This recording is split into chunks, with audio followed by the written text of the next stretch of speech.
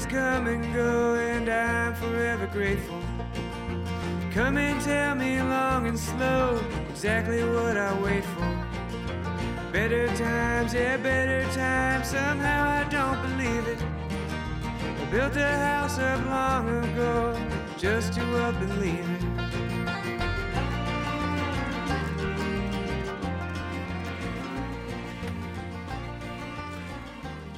If you're connected to Pheasants Forever and Quail Forever through our social media channels, then you know April is Bird Dogs for Habitat Month. Our bird dog popularity contest devoted to raising funds for our wildlife habitat mission. And this year's wrinkle is that all Bird Dogs for Habitat contributions are being pointed toward our Build a Wildlife Area program. So on today's episode, I thought it'd be insightful for our listeners to learn a little bit more about what the Build a Wildlife Area program is. And to help me do that, to help me break down the public land habitat creation tool that is Build a Wildlife Area, we've got our very own Pheasants Forever and Quail Forever's John Locks and Eric Sitzma. Fellas, thanks very much for making time to join me today. I know you're both lovers of bird dogs with competing breeds, or are they?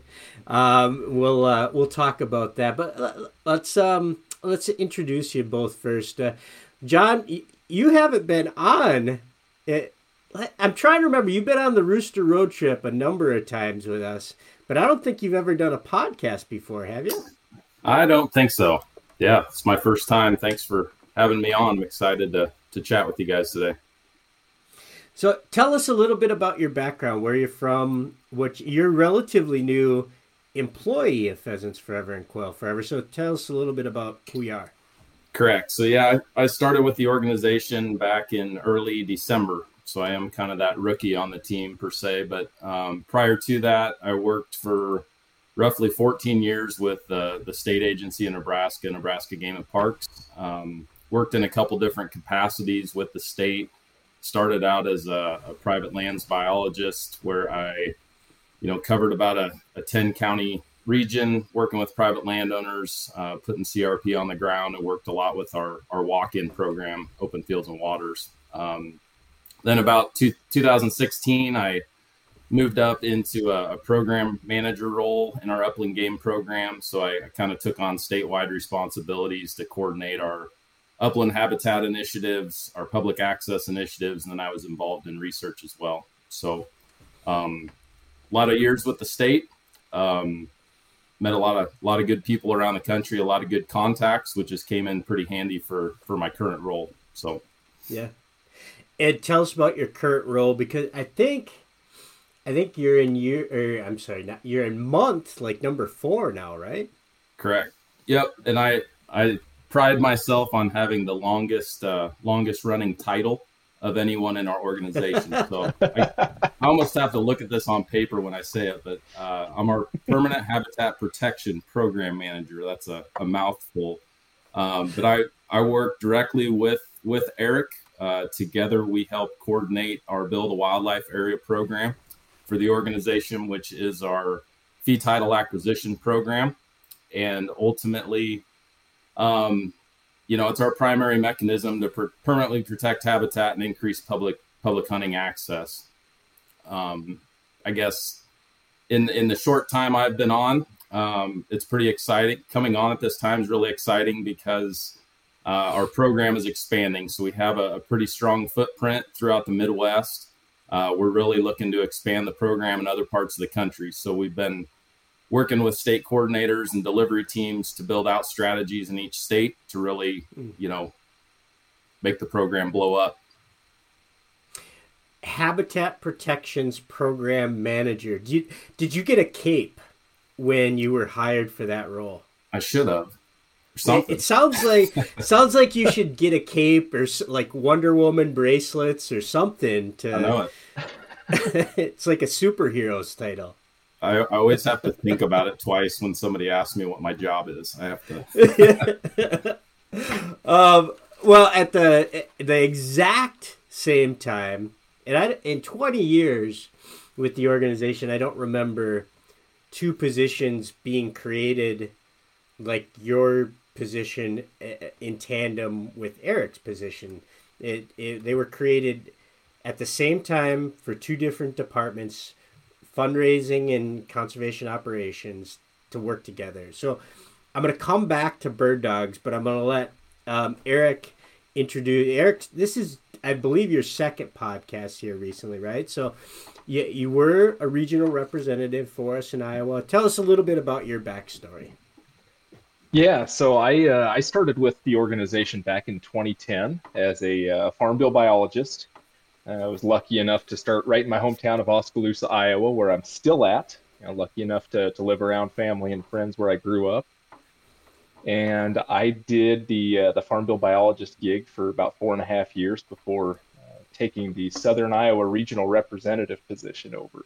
And I was a regional rep working with chapter volunteers.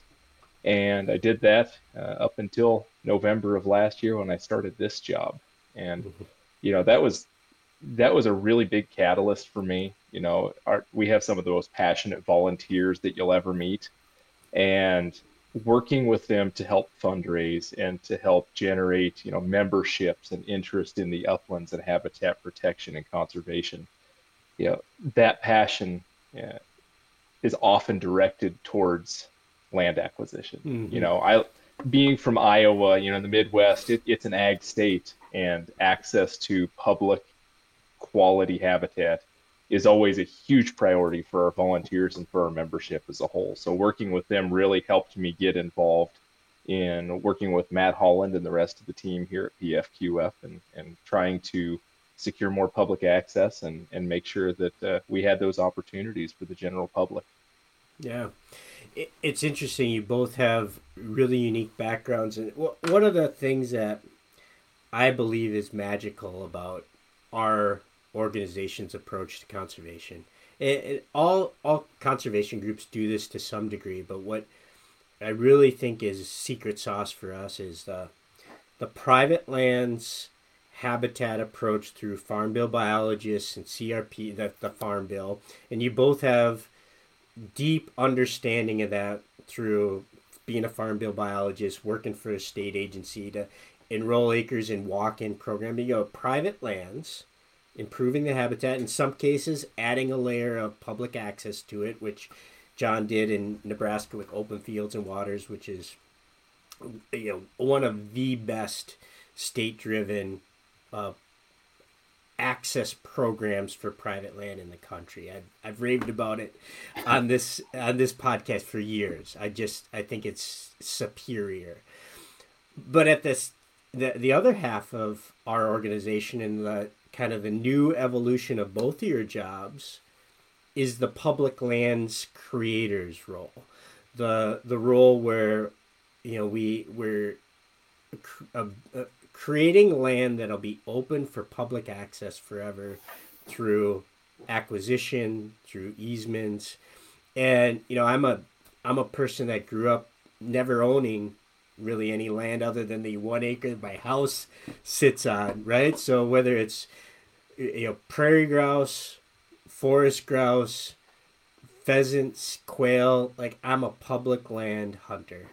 And I am really in love with our organization's ability to create more public lands out there for all of us to enjoy, and that protects critical habitat for pheasants, for quail, for prairie grouse, for pollinators, for waterfowl, whitetails, you name it.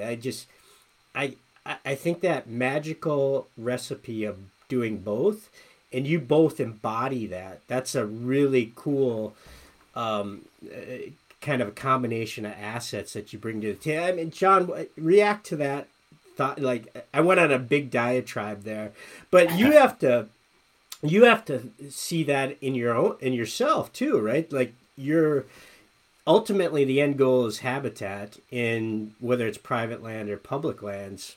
You've got background in both. Agreed. I mean, they go hand in hand, and I think that the fact that public access has been elevated by the organization is huge, and it speaks to our membership and what they demand, what they want, to see on the landscape, and the fact that we have devoted, new resources towards that, new positions in our case, but a program that's expanding throughout the country. It's really exciting. So yeah. And you mentioned, the organization sort of has elevated access. We've been doing access-oriented things since the very beginning. I mean, you can date back to Pheasant Run 1, which is a land acquisition in Nobles County, Minnesota.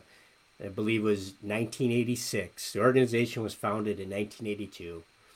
1986 was our first land acquisition, but the word access wasn't actually in our mission statement until I think it got added in the winter of 2019 to our mission statement. And now if you go on our websites, pheasantsforever.org or quailforever.org, you see the word access there. It's always been part of the ingredients or the fabric of the organization, but it is like, hey, we got to take credit for this and rally around it more than ever before. It was part of the Call of the Uplands campaign, and it's fundamentally part of both of your positions. I mentioned Bird Dogs for Habitat. It's a campaign we've been doing on an annual basis since 2010. What's new this year is that all donations to Bird Dogs for Habitat are going towards the Build a Wildlife Area. So since we're doing intros, we'll bounce back to Eric, and this is your opportunity to lobby for your bird dog of choice, to get folks to make a contribution towards breeds. Tell us what's your bird dog of choice. I've working for PF, you get to hunt behind a big variety, and honestly, I love them all. I have a German Shorthair named Dutch, so if you hear somebody shaking his ears in the background, that was him. And I've got an English setter named Speck. So technically, I guess I have two breeds of choice, and I do vote for both of them in this, as the fundraiser's going on. But yeah, I've got two dogs. They're both right about 6 years old, and they're both awesome. I bring them both around, and it's a lot of fun. Right on. So English setter and a short hair. John, what's your breed? Yeah, so the main reason Eric and I get along is because I'm a setter man too. So I have a Llewellyn named Lucy. She's 5, and she's a ball of fire. So I'm surprised I didn't bring her up before. My whenever I'm on, I've been on other podcasts or other things, I usually mention my dog before my family. So I get a lot of crap with that. But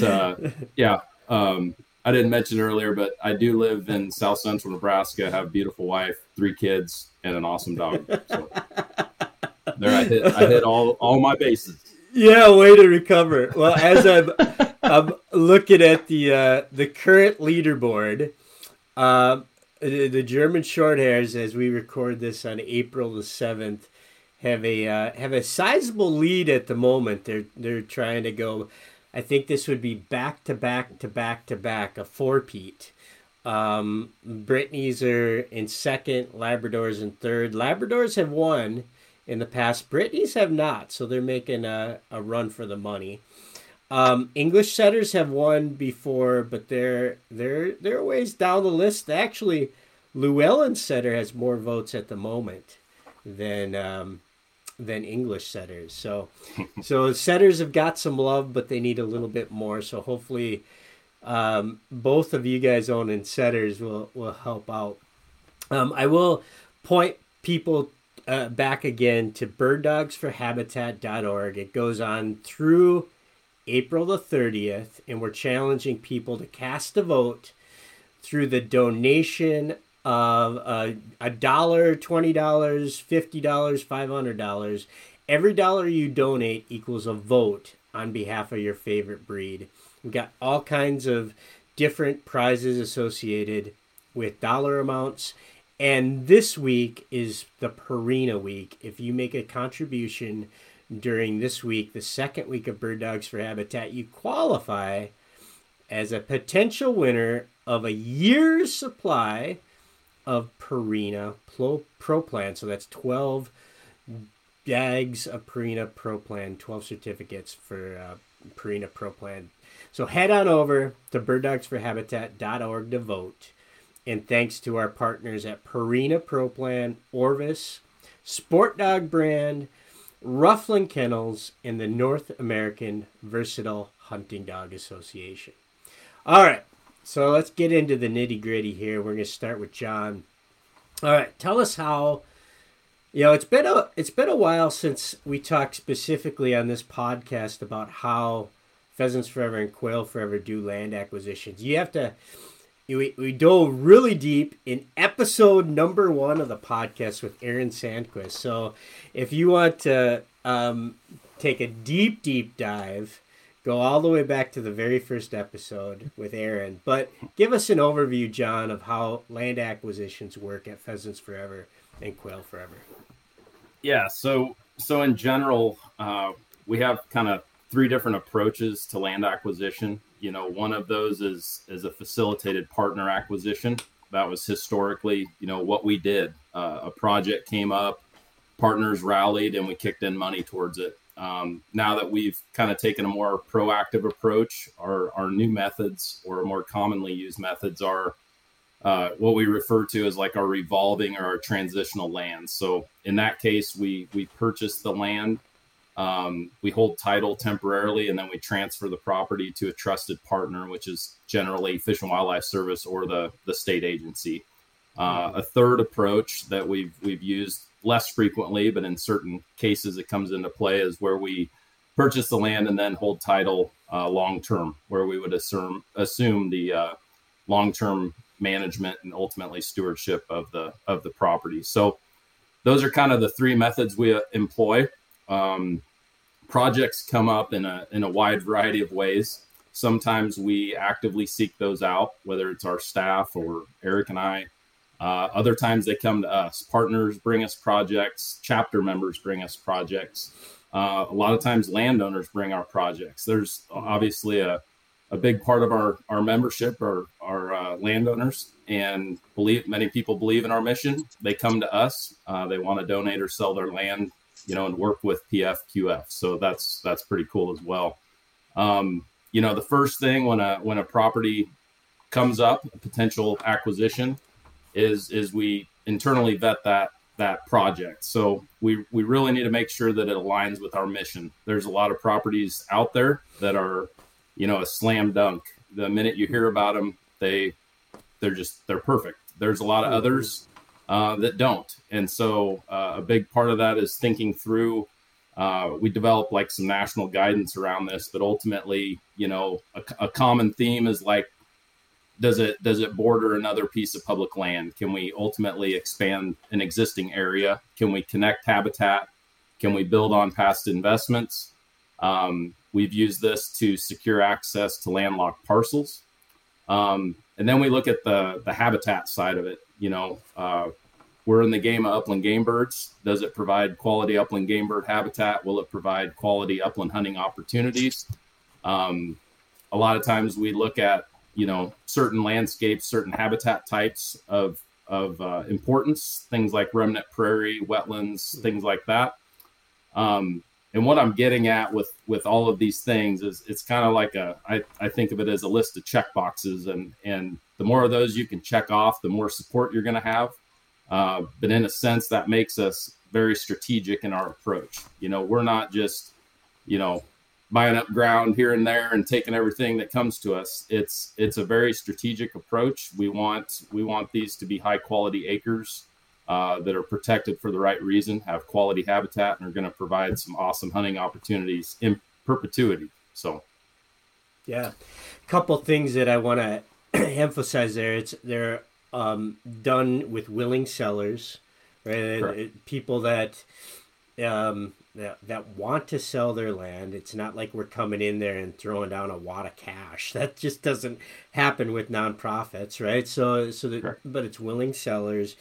A lot of times, you mentioned it's people that own the land and they want to see it have a wildlife, see it as wildlife habitat in perpetuity. You know, they've, in many, many cases, and I've taken these phone calls where it's people that have, you know, maybe they have a combo operation, but they've done some work on their property to improve the land with nesting cover, with shelter belts, restored wetlands. And now they have kind of a Noah's Ark of wildlife in their own area. And they're like, I put so much heart and soul into this. And when, you know, maybe they don't have children and they want to pass it along to an organization like us to make sure that it stays a habitat mecca in perpetuity. So that's one way. And I'll come back to Eric with that, because that's kind of the combination of how some of this happens.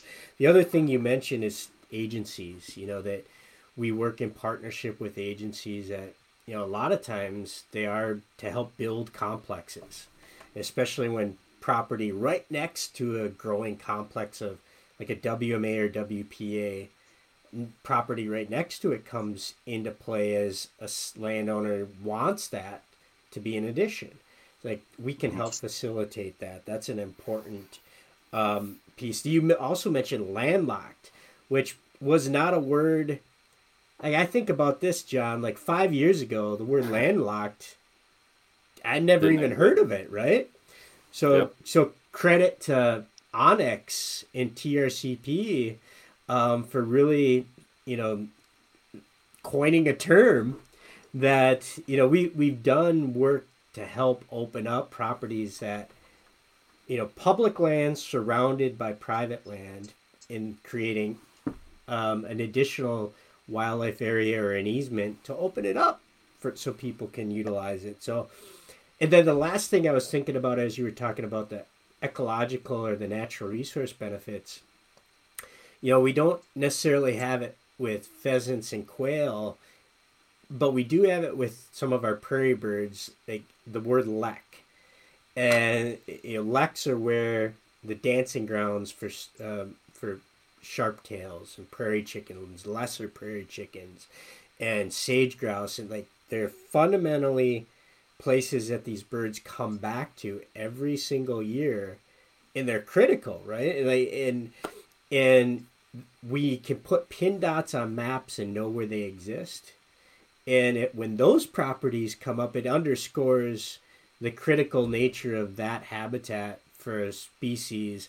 And that makes it, and I'm using leks as one particular example, but that makes it really valuable too. I've droned on a little bit, but that adds a little bit of more color to what you're talking about, doesn't it, John?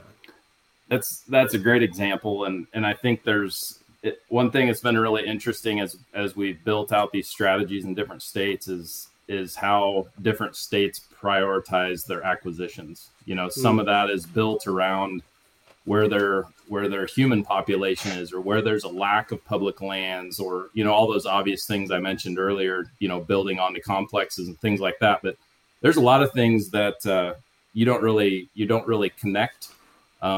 Things like in the Southeast, gopher tortoise habitat, and how that aligns with quail habitat. And there's a number of those examples where you have a lot of groups, sometimes a state agency, that is solely interested in that, and where we can find overlap with the species that we love and care about.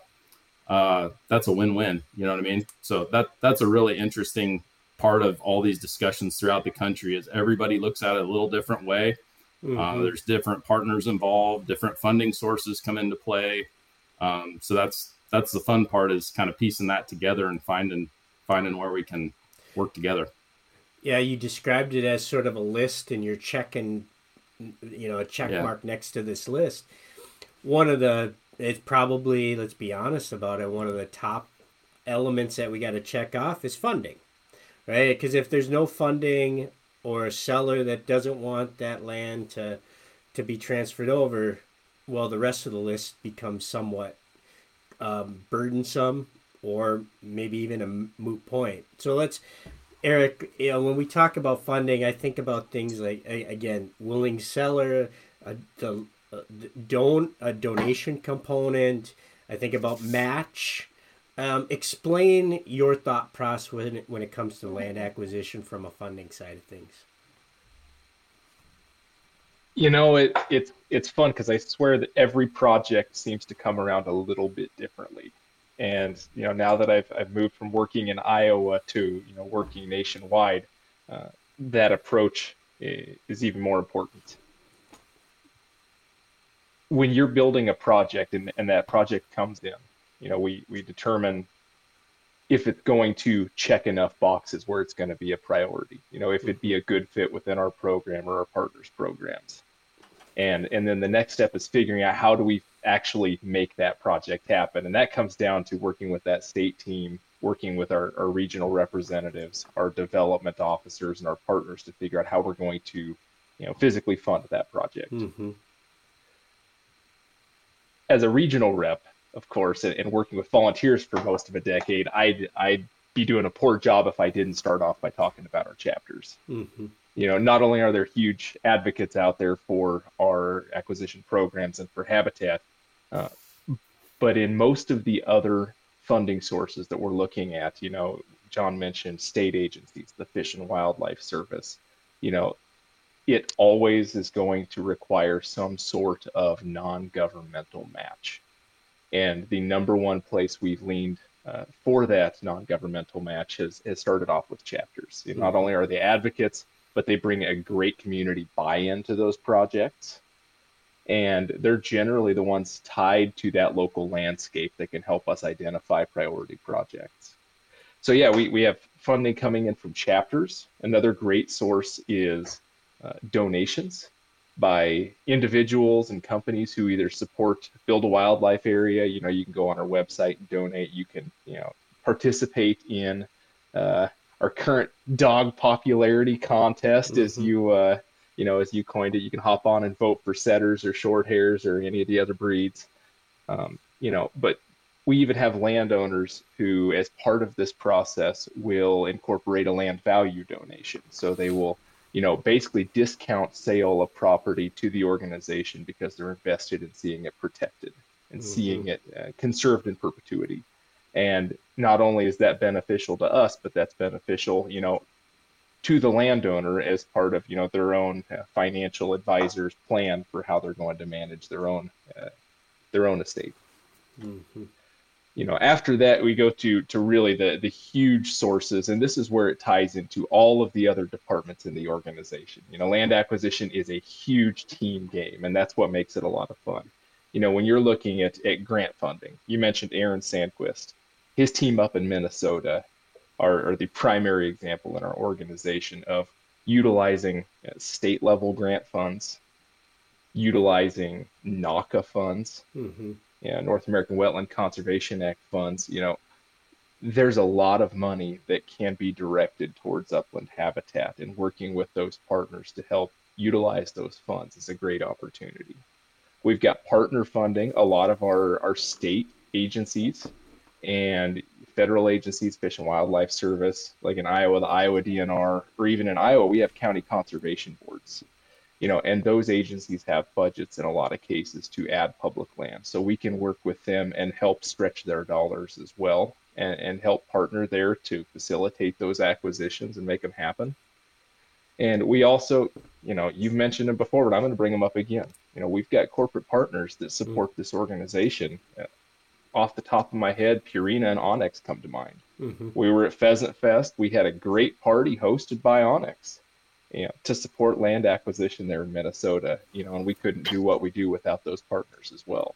So coming up with that team strategy on how we're going to find that funding, figuring out the timeline, it's really complex, but it's a lot of fun because it allows our partners, our supporters, to invest in something they care about a lot. And then they can go out, physically explore it, see it, bring friends out there, go hunting, bring their dogs. Yeah, right on. Sport Dog also has supported the acquisition, the Kessler acquisition. Yeah. Sport Dog's just partner in Bird Dogs for Habitat. I want to circle underscore Onyx. You mentioned their 40X party at National Pheasant Fest and Quail Classic here just a couple months ago in Twin Cities. explain the 40X component and how that works, how onX's contribution can be, exponentially utilized for land acquisition. Yeah, so Minnesota is, and I would call it the extreme example, where they have a very well coordinated team, a very well coordinated donor base, but they also have a huge support system for state level conservation funding. We mentioned NACA, but they also have, and I can't remember the name of it. You're going to have to help me out. The Legacy Amendment. So that's, yes. Yeah, the Outdoor Heritage Fund is the wild card that makes Minnesota kind of the shining gem of creating habitat in this era. Yes, so they have a lot of opportunities to bring in outside partner dollars through those mechanisms. So basically, when we get $1 from that onX party, it was very generous of them to support and throw that party and raise funds for our acquisition program. But we can partner that with a chapter dollar, with a private donor dollar, and use those to leverage NACA funds, to leverage those legacy amendment funds. Yep. And that $1, when we can utilize it to leverage those funds, we can leverage 39 more. And like I said, Minnesota is the extreme example. I did the math last year, and nationwide, we were still on average running about $14 to $15 for every dollar we brought in. So stop and say that again. I know I sound like Jerry Lewis right now. And for folks that are younger than know who Jerry Lewis is, it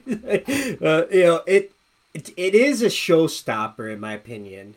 Like when you can say, we can get an individual contribution. You could go on Bird Dogs for Habitat right now, right? And donate $1 on behalf of the Spinoni Italianos. I wanted to just say that. $1 on Spinonis. And it's going to get matched across the country for land acquisition by a magnitude of, say it with me, Eric, 14 times. Yeah. What other thing can you invest in or make a donation to that's going to get multiplied 14 times over?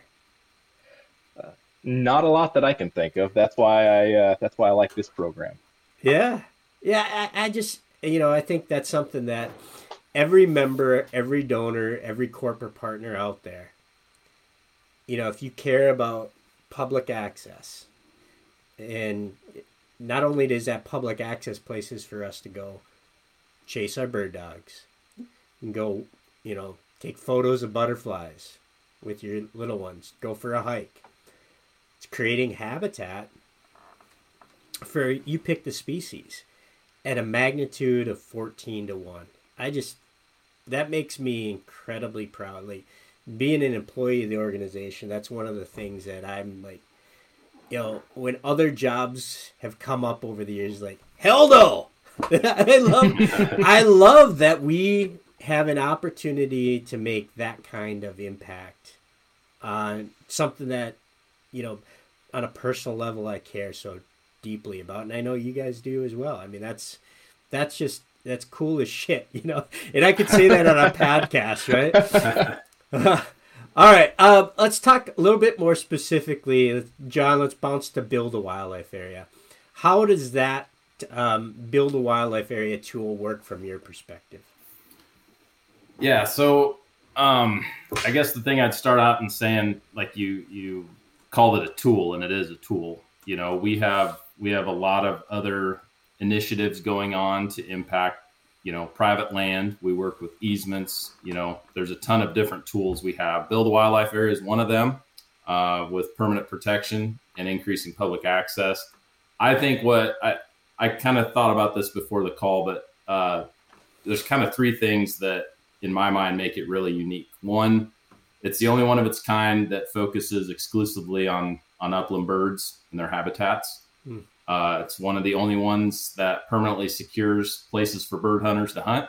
That's, again, that's why we love our job. Its ability to leverage funds, and Eric just, nailed that on its head, bringing chapter dollars, donors, etc. Bringing all that together, we're really in a unique position with our ability to build partnerships, to be that catalyst to pull all that stuff together and make big things happen. And the third one, I would say, kind of ties in with that T&E species. I mentioned the gopher tortoise earlier, but there's a wide variety of other natural resource benefits to land acquisition that, I hadn't thought of all these things, but it broadens our support. We have a number of projects that wouldn't have happened if there wasn't water quality benefits. Mm-hmm. There's water quality, there's protection of watersheds, there's carbon sequestration. Many of these projects improve soil health, provide habitat for T&E species. Again, so check T&E species. So some people are gonna like, what's a T&E species? Explain that for threatened and endangered species. So there's state and there's federal threatened species designations. But again, just the broad values of this this program. Land acquisitions can make many things come together. Again, providing more and more support across, different groups of people. And it just makes our program that much stronger. Yeah. I think about threatened and endangered species. For whatever reason, the species that comes to mind for me is the Topeka shiner.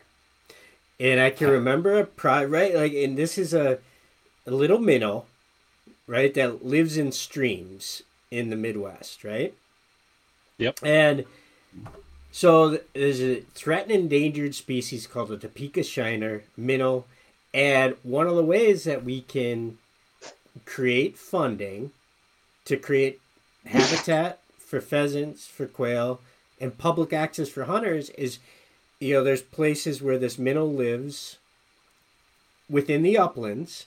We buy a piece of property that protects the stream and this minnow, and it creates habitat for pheasants, quail, waterfowl, you name it, and access for all of us, right? And otherwise, if we weren't intermediaries, easy for me to say, to help facilitate land acquisitions like this, it would go down a far different regulatory path, right? So there's opportunity there. You mentioned, we might not always be able to use pheasants or quail as the lever, but there's a benefit there for pheasants and quail, even if there's a different lever. I know I went a long ways with the Topeka shiner, but that's an example of a real case scenario, right, John? That's spot on. And you mentioned pheasants and quail. We can also think about all of our other upland game birds across the country, from sharp-tailed grouse to California quail. There's the unique thing about this program, and in my opinion, as well as there's a place for land acquisition in every state.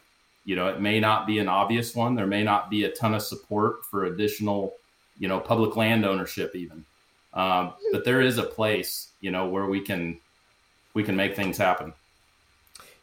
Eric, it looked like you wanted to add something to that.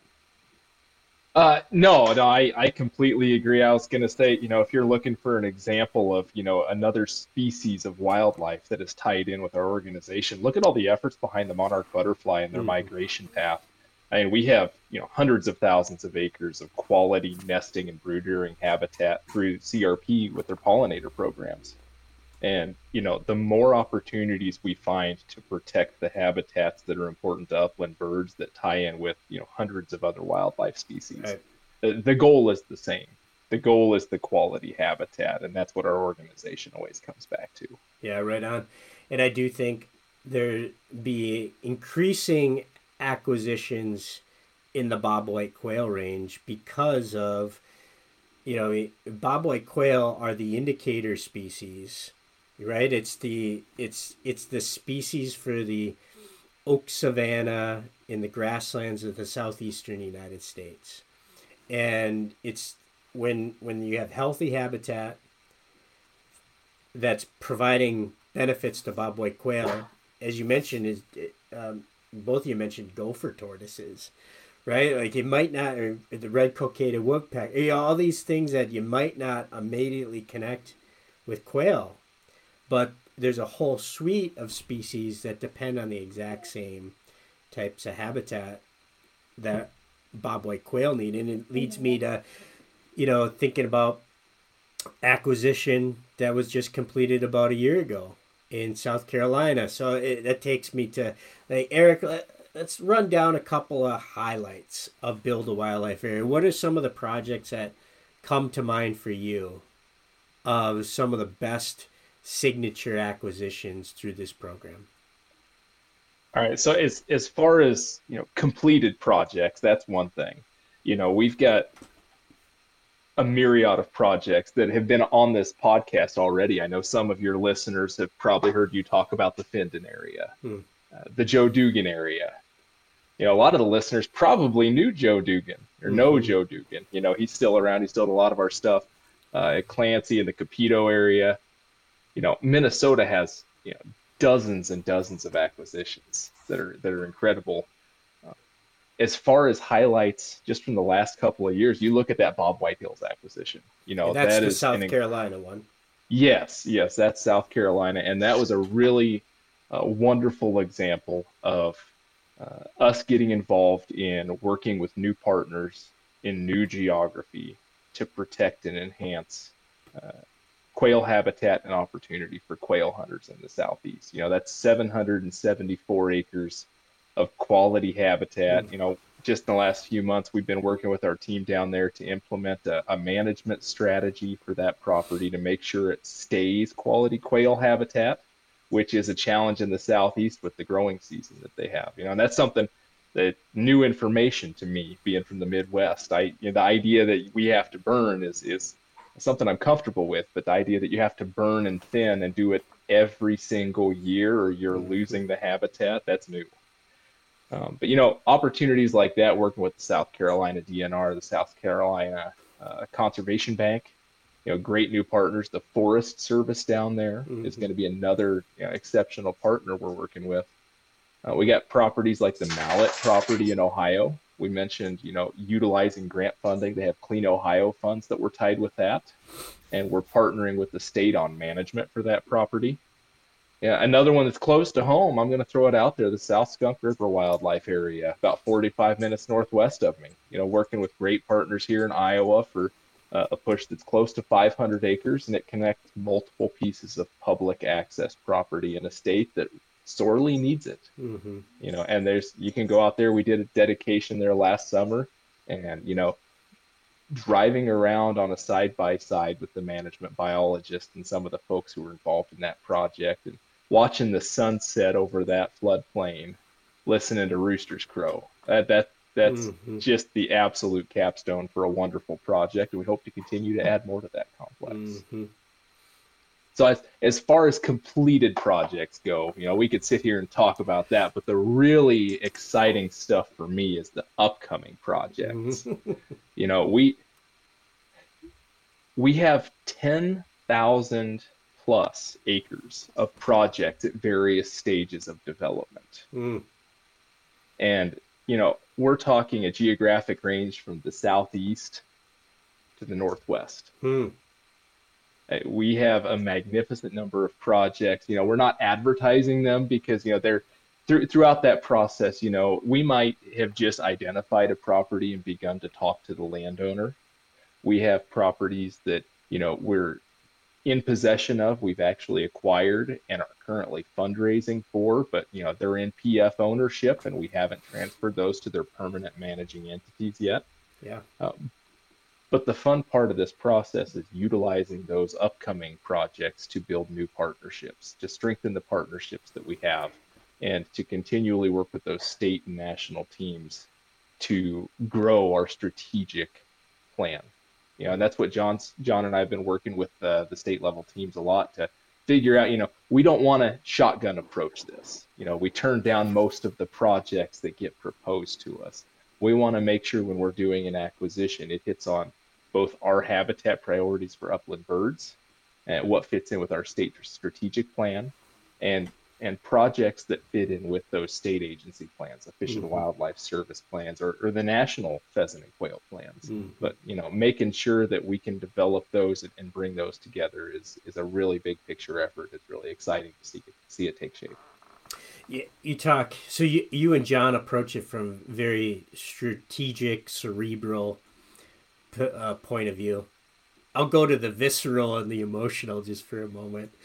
I think about some of these projects, the Cupido you mentioned, which is Cupido is Latin reference to prairie chickens. It's in western Minnesota, and it's, like I've mentioned earlier, we know that there are leks for prairie chicken booming grounds where ancient Lake Agassiz existed, and there's booming grounds on this piece of land where one of the last remaining populations of prairie chickens live in western Minnesota.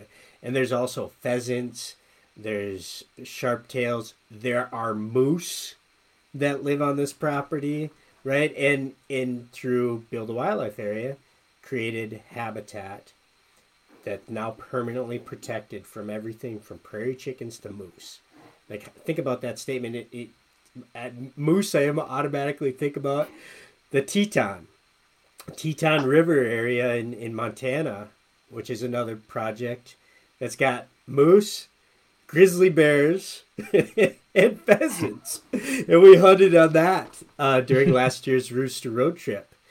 And maybe the most emotional one connection for me, and I've contributed every year to Build a Wildlife Area through Bird Dogs for Habitat, and I help market it, right? So I have a very small role in these acquisitions coming to fruition, but I do play a role, right? So it's personal. And I thought about this maybe 5 years ago. My wife's family, her sister lives in Santa Fe, New Mexico. So stay with me. This is I know this sounds like a long story, but so for Christmas one year, Meredith and I and our short hairs, we had 3 at the time, loaded up the family truckster, and we left Minnesota on December 22nd, and we drove all the way to Santa Fe, New Mexico. And the halfway point was Kansas, the Veterans Wildlife Area, created through Build a Wildlife Area in western Kansas. And we got out of the truck after driving for a day and a half, and some of the most memorable moments of my life, my marriage, my dogs' lives, occurred on that Kansas public property on the way on Christmas Eve with everybody I care about around me, dog on point, rooster flushes. And we continued on to Santa Fe, where Meredith's parents had flown down from the Twin Cities and her sister's family, and prepared a Christmas Eve meal of pheasants that we had bagged with our dogs on this holiday trip on public property that, maybe only threw $10 to it, right? Or $50. And I helped promote it. But I had a role in it. I know it seems like just a small role, but we all can play a small part. Whether, like, just throw your $5 towards the Labrador Retriever. We'll match it, and we'll use that to create properties that when you set foot on it and you know that you had some small role in making that happen, it's like, that's why I work for an organization like this, because it means so much to me. And I know that's true of so many of our members. I know it's true of you guys. I know it's a little sentimental. No, I've been accused of that before. But it's just such a good feeling when you can set foot on property like that with people you love and your bird dogs, and you know that you had a role in making that happen. John, I see you nodding your head. I know you've had experiences like that too, right? Absolutely. Probably nothing quite that inspiring, but no, that's why we're in it. The fact that most hunters, they want more places to hunt, and the fact that you can contribute a small amount, know where your dollar's going, and actually have something in the end is a cool feeling. So, like you said, everyone that contributes can feel like they're a part of that. It's something they can set boots on, run their dog on, and it's something that's going to be there forever. So, yeah, very cool. Go ahead, Eric. Yeah, I've got a story as well, and I'm going to share it quick because it kind of ties it into everything I've been working on. That South Skunk River Wildlife Area property in Jasper County, Iowa. That when you talk about getting tied into everything we're trying to protect, that is a cool property where, as the regional rep, I worked with that chapter, and we have some incredible volunteers in Jasper County and a bunch of other chapters in central Iowa that supported that. Mahaska and the North Polk chapter, Poweshiek chapter, a bunch of great chapters supported that. But having been at the banquet, hearing them talk about that, watching people bid on auction items and play games and raffles, knowing that was one of their priorities. Watching the chapter get involved in that acquisition, getting involved with our partners at the Iowa DNR and everybody else involved in that project, and then turning around the next year and going out and getting to explore that with my family. I got to watch my wife shoot her first rooster on that property. Opportunities like that aren't possible if we don't all work together to make these projects happen. That's what makes it so special. Right. That's a great story. That'll be a memory that will live with you forever, right? Like you helped, small role that you helped make that happen, and now the first bird your wife ever bagged came to fruition there. That's awesome. Yep, that was a Thanksgiving morning we will never forget. Yeah, that's terrific. John, let's round third and start closing this out. Give us the big numbers. What are the overall stats to build a wildlife area for folks that we've dove deep into the emotional. now give us the statistical. You bet. So, like you said, our acquisition efforts date back to nearly when the organization started, but dating back that far, we've permanently protected over 220,000 acres across the country. Those acres permanently secured, also secured public hunting access. So really cool. Just this past year, we pulled an annual report together. We completed 27 acquisition projects in 2022, totaling just under 3,400 acres. And like Eric said, the exciting stuff is what's coming. And we have active projects going on. This number changes, it seems like every day, but we have at least 12 states where we have active projects going on. So it's, again, like really cool time to be involved and see all this stuff, coming to fruition. Right on.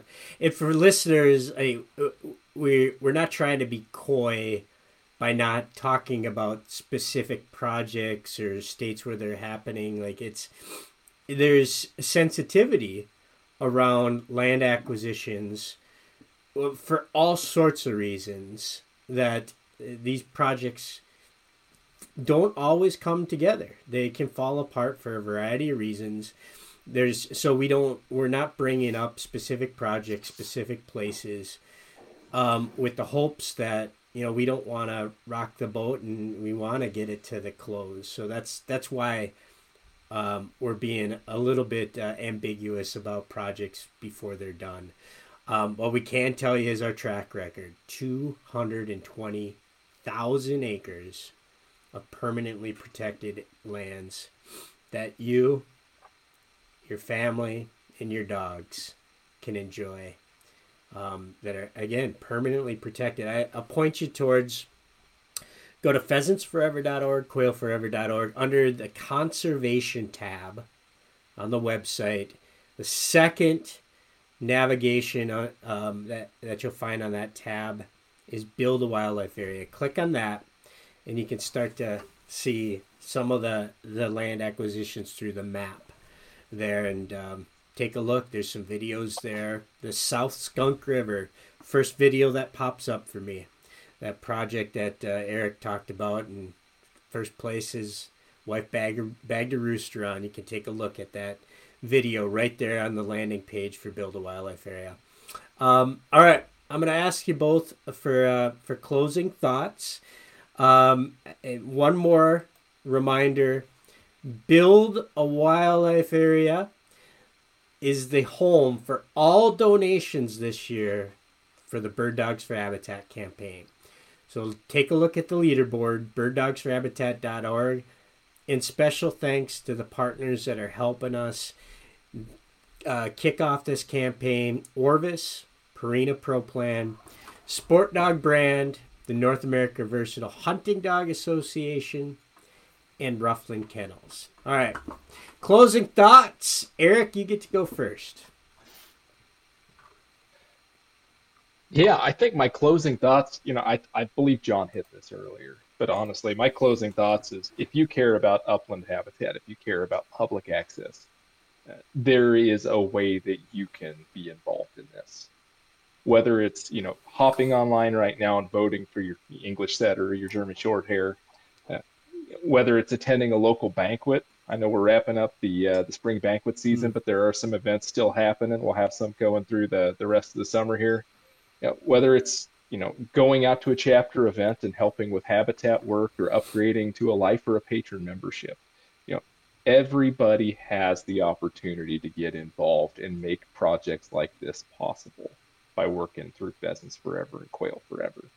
And once you've done that, go outside, bring your kids, bring your family, bring a friend, and share that experience with them and make sure that they see the importance of that, because not only will that live throughout their life, it'll be a priority for them. They'll value it. And even if it's just affecting the way that they vote, getting involved with our government affairs team, it all makes an impact. It all makes a difference. Yeah, great point. John, what's your closing thought? Well, that's a tough one to follow, I would say. But, again, I'm just proud that, to work for an organization that has prioritized habitat protection and access is huge. The other side of it, and you kind of touched on this, land acquisition is not easy. It's complex, and there's oftentimes risk associated with it. The fact that our organization is willing to take that risk, to meet the needs of hunters in our membership is huge. And so, when folks talk about different organizations or, charities or things that they contribute to, or even taxes, they want to know where their dollars are being spent. This is an obvious one that has meaning, holds meaning over the long term. And, it's just cool to be a part of that. Yeah, right on. Because I know that folks listening, there's somebody out there that is interested in, there's somebody interested in leaving their land for this purpose. And if you're thinking along those lines, Eric, you're the person that they reach out to. How do they get in touch with you? You bet. So they can get in touch with me a variety of ways. They're welcome to give me a call. My information is on the website. If it's on the annual report, you can reach out to your local chapter, your development officer, your regional rep, and get in contact with me. My phone number is 515-423-4747. My email is esitzma@pheasantsforever.org. Cool. And then I'm certain that there's somebody that works for a state agency or a federal agency is looking, they got something in mind for a land acquisition or helping build a complex. John, you're the person that they would reach out to. How do they connect with you? Yeah, same situation. That everything's on the website. My email is jlaux, LAUX, @pheasantsforever.org. Cool. Fellas, thank you very much. This is something near and dear to my heart. If you didn't know that already, I'm so passionate about our land acquisition efforts and build a wildlife area in particular. I just think it's, John, you said it perfectly. Like, people in this day and age want to know where their dollars go to for whatever reason, charity wise. You can see really clearly where the dollars go to through land acquisition efforts at Pheasants Forever and Quail Forever. So I'll point people one more time. Conservation tab, build a wildlife area is right underneath that. Or you can go to birddogsforhabitat.org and have a little fun. Vote for your favorite dog. Make a gift that'll last forever. For Eric Sitzma, for John Locks, I'm Bob St. Pierre, reminding you to always follow the dog. Something good will rise. Thanks, folks.